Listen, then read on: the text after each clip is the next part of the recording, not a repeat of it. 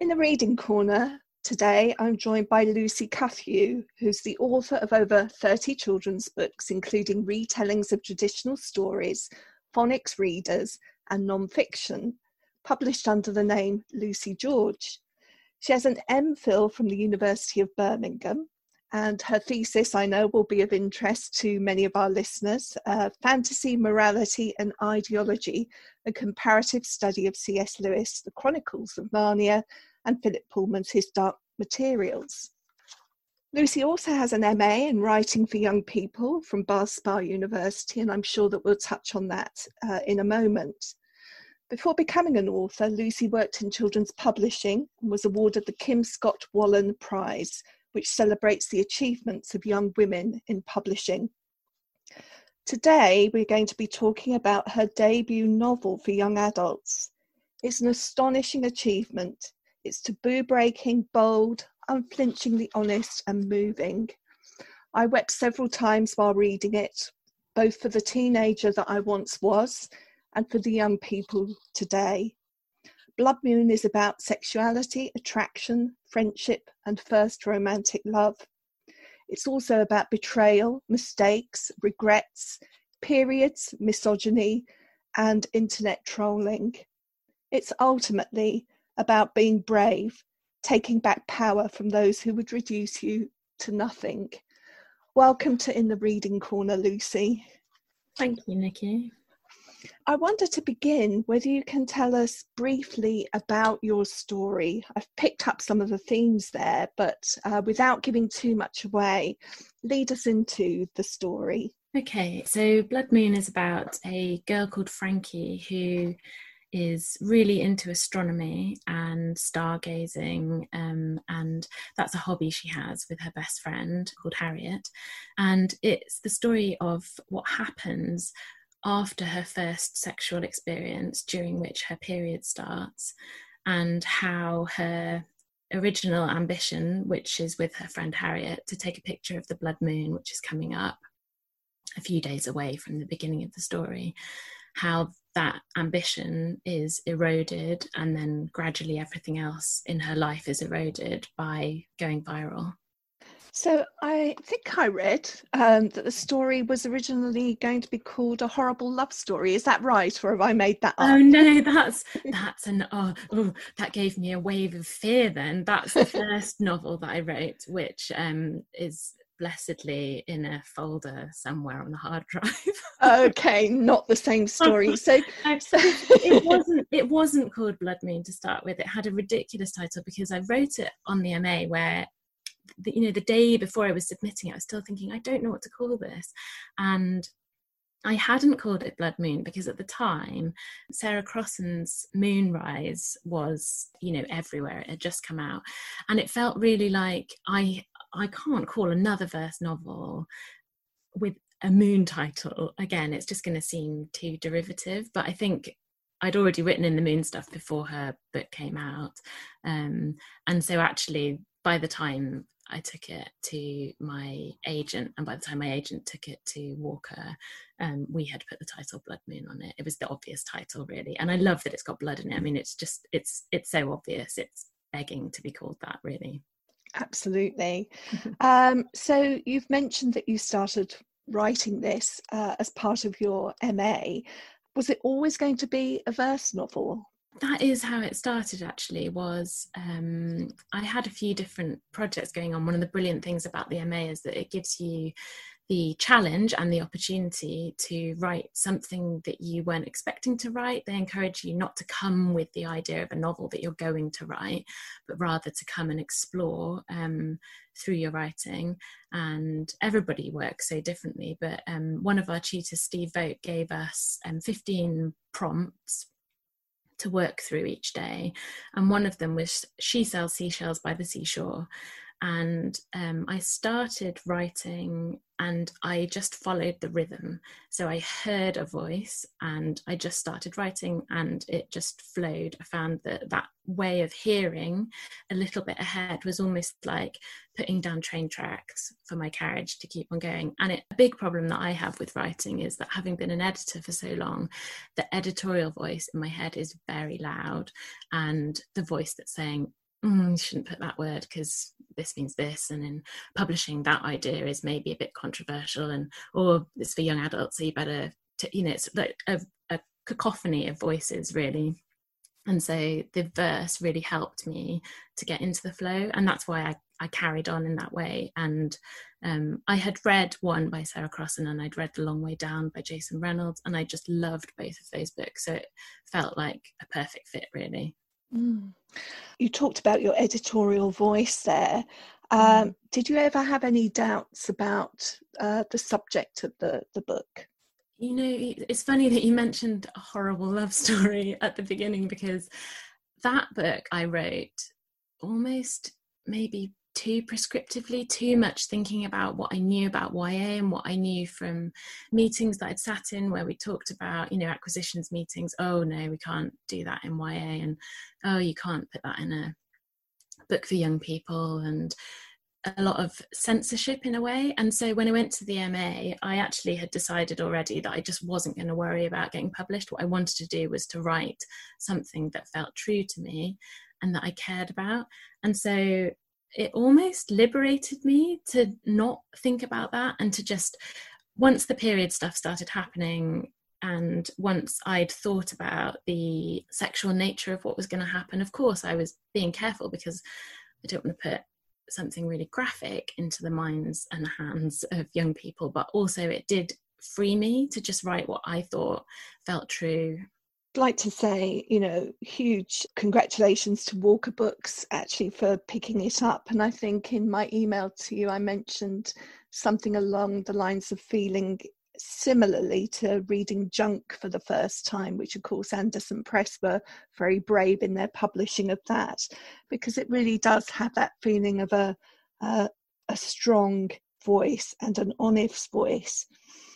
I've read your articles too with great interest, and in one article you talk about watching a Red Hot Chili Pepper video revisiting your youth. And you write that even as a writer and editor of teenage fiction who spends hours inhabiting the minds of teen characters, I'm struck by how much has changed over a short period of time. The years 1996 and 2016 are different universes in which to live your formative years. So how did you approach representing the experience of young people today? I went and I talked to a lot of young people. That is how I did it. And it's the most frightening thing about writing YA now. I think it's quite intimidating. It seems like a different world. But when I talked to them and listened to what they were saying, it's not a different world. It's the same world I live in. I'm attached to my phone. My online friends matter as much to me as my real friends almost some days. And, my friends in groups and people that I follow on Twitter. And so I just spent a lot of time listening to what they were saying and trying to really empathize with their position, and not judge and not think that I would be any different if I were a teenager now. And that is a challenge because there's so much bad rhetoric around how teenagers use their phones and so much judgment. But when there was a particular group of 4 young girls, one of whom is a friend's daughter, and they let me hang out with them for an afternoon, and there are things I couldn't and wouldn't ask them, but there was lots that they told me and lots that I observed. So I hope it feels authentic, but I don't know. I'm sure young people will tell me if it doesn't. I think one of the things that's interesting is that obviously the mistakes that are made in the story are amplified, but the mistakes are quite similar to the ones that we would probably have made. And I'm not a millennial, I'm a baby boomer, so that's even further in the past. So there's as much connection in a way as there are differences. Tell us about some of the mistakes that are made in the story. So I think the first mistake, if that's even the right word, is that right? I suppose it is the right word, is Harriet, Frankie's friend, who sends a picture to a teacher of herself. And I should add here that there is nothing in the book which I haven't either had directly reported to me that has really happened in the last couple of years. So that's actually based on a story that did happen in a school, that a student had sent a really inappropriate picture to a teacher. And then I suppose some of the other mistakes are just sharing things that they shouldn't share and amplifying noise without understanding the impact of that noise that's being amplified. And I think I'm also trying to look at that judgment, judging each other, judging one another's actions without empathy. I will admit that when I started reading, I thought I was going to be reading a book about teenage girls for teenage girls, perhaps because the book is very intimate. But it dawned on me that as I was reading that was an erroneous assumption, and that actually this is a book for all young people. When you were writing it, did you hope to be able to speak to all teenagers, girls and boys? I think realistically, I couldn't silence the awareness that I have that predominantly YA is read by girls. But I hoped so much that this book would find its way into the hands of teenage boys. And I still hope that so much. And the likelihood of that happening, well, I don't know. I mean, it's so hard to know how books like this will land, and it depends on whether teachers pick it up and put it into the hands of kids. But I definitely hoped that teenage boys would read it and that they would see and understand more about menstruation, and that they would see and understand more about female sexuality and about the similarities that we have in our feelings. I think there's such a suppression of female sexuality in our culture and in our society that girls are either sluts or virgins, that girls don't have the same impulses, the same feelings. And I think I wanted to make sure that was all in there in its truth, but also how it feels to have those feelings and for them to be so wrong in the eyes of the dominant culture. I mean, in a way, you may have answered this question, but I was trying to envisage you in the inevitable author events that will follow from this, hopefully when people can get back face to face again, and the possibility of you being invited into schools to talk. And I wondered what you would say if you're offered a girls-only audience. I have thought about that actually, and what I would say is this book is not for girls, and I will only talk about this if you have both sexes in the class. And that's not just because it's not just an issue that affects girls. I don't like any kind of gender separation. I understand sometimes it's necessary, but I think it puts transgender children, non-binary children in really awkward and difficult positions. And of course, girls are not the only people who menstruate. So I would really strongly oppose any kind of gender divide when I go and talk about this book. I suppose unless I'm at an all-girls school. That's really interesting. And so following on from that, have you thought about how you will approach those events? Yeah, I think I'm really looking forward to going and talking to young people about it. I have done a couple of school events when I didn't actually have the book, so obviously they hadn't read it. And I think when I go and talk to young people about it in schools, part of what I want to talk about is periods. And I've thought about maybe putting up some images of blood, like from Quentin Tarantino films, or just a video game maybe, and then putting up maybe the cover image of my book, maybe a tampon with some blood on it, maybe a sanitary towel. I need to think quite carefully about that, and it'll be context dependent, but just to see how we react to those different types of blood. And part of that message is just normalizing talking about periods. And so I hope that part of the discussion can be just talking about periods in quite an open way as a function of our bodies, rather than this sort of strange and secret thing. I'd also quite like to do some work with actual period products, because I think teenage boys just don't know what they look like. I have read such a shocking number of times now that quite a lot of boys think that a period pad sticks onto the outside of the labia. That's what the sticky bit's for. Oh my goodness. I mean, I did have a question that I was going to follow up with a little later on, but it seems to link to what I was going to say here, and that is to do with the kind of wider cultural context. So if we just take advertising for a moment as one aspect of our cultural context, we're still in a place where largely where products are advertised, blue liquid is used instead of anything red, for example. Have you done much research around the religious, cultural and kind of media aspect of this? I've done a lot of research about the culture in Britain and America, but I would say I am not at all an expert on the different religious aspects that play into menstruation and periods. What I do know is that it is very different in different cultures, and that's obviously a big part of what I'm going to need to consider when I'm going into schools to make sure that I've got that information and that I'm not making anybody feel uncomfortable. And you know, I think in the book what I've very deliberately done is make her period clash with a sexual encounter, because that feels to me the most taboo thing. I think I would struggle to imagine that just a period alone could go viral in a British school.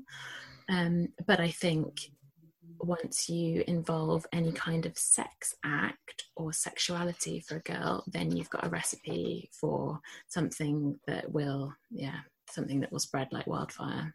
Interesting. I'd love to talk about how you deal with the adults in the story too. Okay. So Frankie has a mum and dad. I mean, I couldn't think of anything more embarrassing, but of course you deal with that. And there are teachers as well involved in this. So tell us a little bit about how you thought about bringing them into the story and the role that they fulfill. I suppose one of the first things you're confronted with when you're writing for children or teenagers, and especially young adults, is how you get rid of the grown-ups.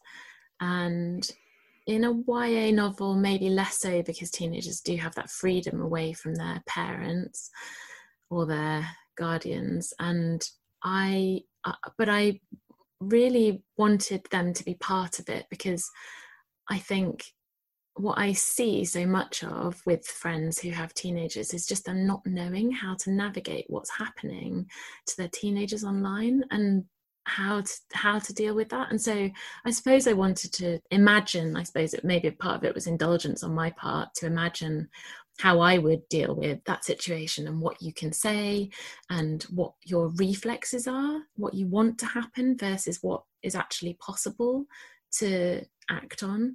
You know, there's actually very little you can do about getting trolled. Obviously you can report it, obviously you can block, but I think what my research turned up is that for a lot of parents of teenagers, there's actually very little they can do, and you feel very powerless about that. And then on the teacher side, I think in particular while I was writing this book, I had a lot of love for my teachers, because I was on the MA and I had Joan A. Dinn, who was just such a brilliant teacher and somebody who I really looked up to. And so I wanted there to be good teachers in the book.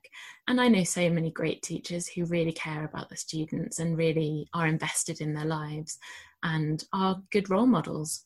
The story is also about friendship, and Frankie's next door neighbour, Harriet, is a close friend. This is partly about betrayal on both sides. Tell us a little bit about Harriet. Yeah, she's a complicated character. Her and Frankie, sometimes when I was writing the book, I started to wonder if they were codependent, these two girls, and whether they actually should get some kind of therapy, because they are very entwined in each other's lives. But I did not want to shy away from that, because that is what teenage friendship feels like. That is what intense and meaningful female friendships feel like. You're in each other's pockets, you know each other's thoughts and moves, and there is so much opportunity for betrayal if anything starts to go wrong and that trust is broken down. But also, of course, it's a time of your life where you're meeting other people and maybe having romantic relationships or sexual relationships which come in between that. So I just really wanted to explore the dynamics of that friendship, and actually it's incredibly robust as a friendship, and how they find their way through that argument and confrontation and healing was really important to me. It was also really interesting for me to explore. It's interesting that you can come back from something that feels so intense and so cruel, but as coming out of a place of hurt a lot of the time. So it feels very, very real. The other thing that you do with your characters is that you do show them as being rounded. They have interests other than just boys and relationships and meaty thighs. And Frankie's really interesting. She has this strong interest in astronomy. And I know that you like listening to science podcasts. So was this an opportunity to get some of your passion for science into the book? I think it was. I'm a huge fan of Adam Rutherford and his podcast. He does Inside Science, and he also does The Curious Cases of Rutherford and Fry with Hannah Fry.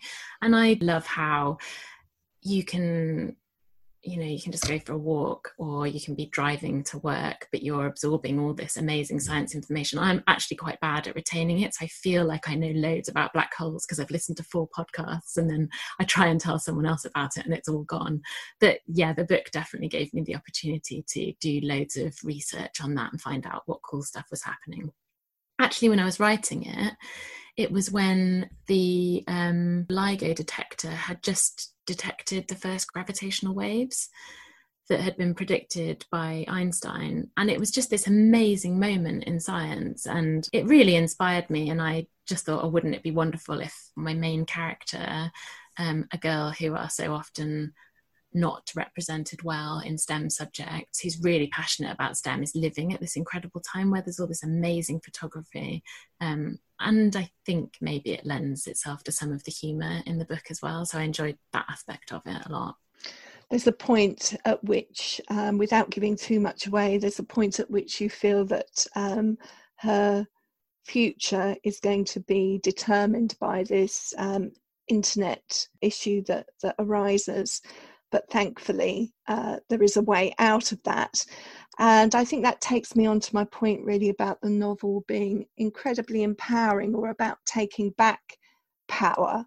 Was this really important to you? Yeah, I think that was a starting point. Once I realised what this story was, and that it was going to be a story about an online shaming, I absolutely could not write that book without offering some hope. And I know there are lots of stories out there which maybe are more realistic, in a sense that, don't display everything as kind of wrapped up and neat and perfect. But I do think, just because of the scope of the book, I wanted to include how you might move past an online shaming and reclaim your reputation and reclaim your power and find your voice again, so that you're not continuing to live in that shame. I read So You've Been Publicly Shamed by Jon Ronson, which I don't know if you've read it, but it's absolutely amazing, like a collection of case studies about people who've been online shamed.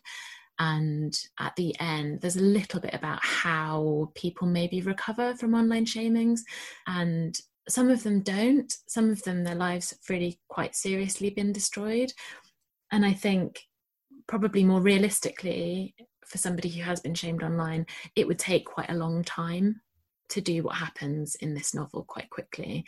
But I didn't want to drag out the story. And I think, I really just wanted to offer hope. I think that's so important. If you're living your life online, I think it's really key to see that there's a way for it not to destroy your life. And after all, a novel isn't life. It's there to convey other things. So, thank you for that. I understand that your next book that you're working on, I'm sure you don't want to tell us too much about it, but I understand that you're working on an idea around internet porn next. Is that right? Yeah, that is right. While I was doing the research for this book, for Blood Moon, I was researching a lot online, and I was researching different bits of the internet that are quite grim, chat rooms and Reddit, threads and subthreads about periods and period shamings and, gross stories and anecdotes about girls who've done things and And invariably, while I was there, I became aware of how many young people are on there and what they're talking about. And it's just so much conversation about porn. And then I just suddenly was like, I can't believe there isn't a YA novel about this. If anything is so important that really I would want to put into the hands of teenagers now and not have to talk about myself, it would be a book that would tell them how to deal with just how much porn there is, how invariably they're going to see it. That's one of the other things that those teenage girls that I talked to told me about, which is that the classic kind of thing that happens is when you start secondary school, someone, usually a boy, they reported to me, and I've since read it a lot, will hand you a phone and it'll have like a cover picture of a dog or something cute, or it'll look like it's going to be something funny, and then you watch it and it's some really graphic porn. And also, of course, if you want to know what sex is like, and if you want to know what to expect if you're starting to explore that part of yourself, the internet is the first place you're going to go, because that's the first place we all go for information now. So I have been researching that for about a year now, and it's such a complex subject, but I'm finally writing it. It's been a real pleasure talking to you today about Blood Moon. Just before we leave it completely, what are your hopes for the book, apart from the fact that obviously you want lots of readers? Honestly, I'd just like people to have an experience reading it, like you do when you watch a film, to be entertained by it.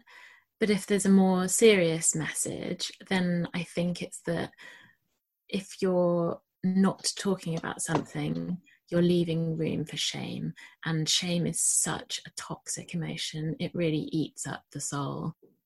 Thank you so much for talking to us today, Lucy. You're welcome. Thanks for listening to In the Reading Corner with Just Imagine. If you have enjoyed this podcast, you can find many more on the podcast section of our website, justimagine.co.uk, plus via iTunes or SoundCloud or your usual podcast provider. Don't forget to pass the pod and recommend this fantastic free resource to your friends and colleagues.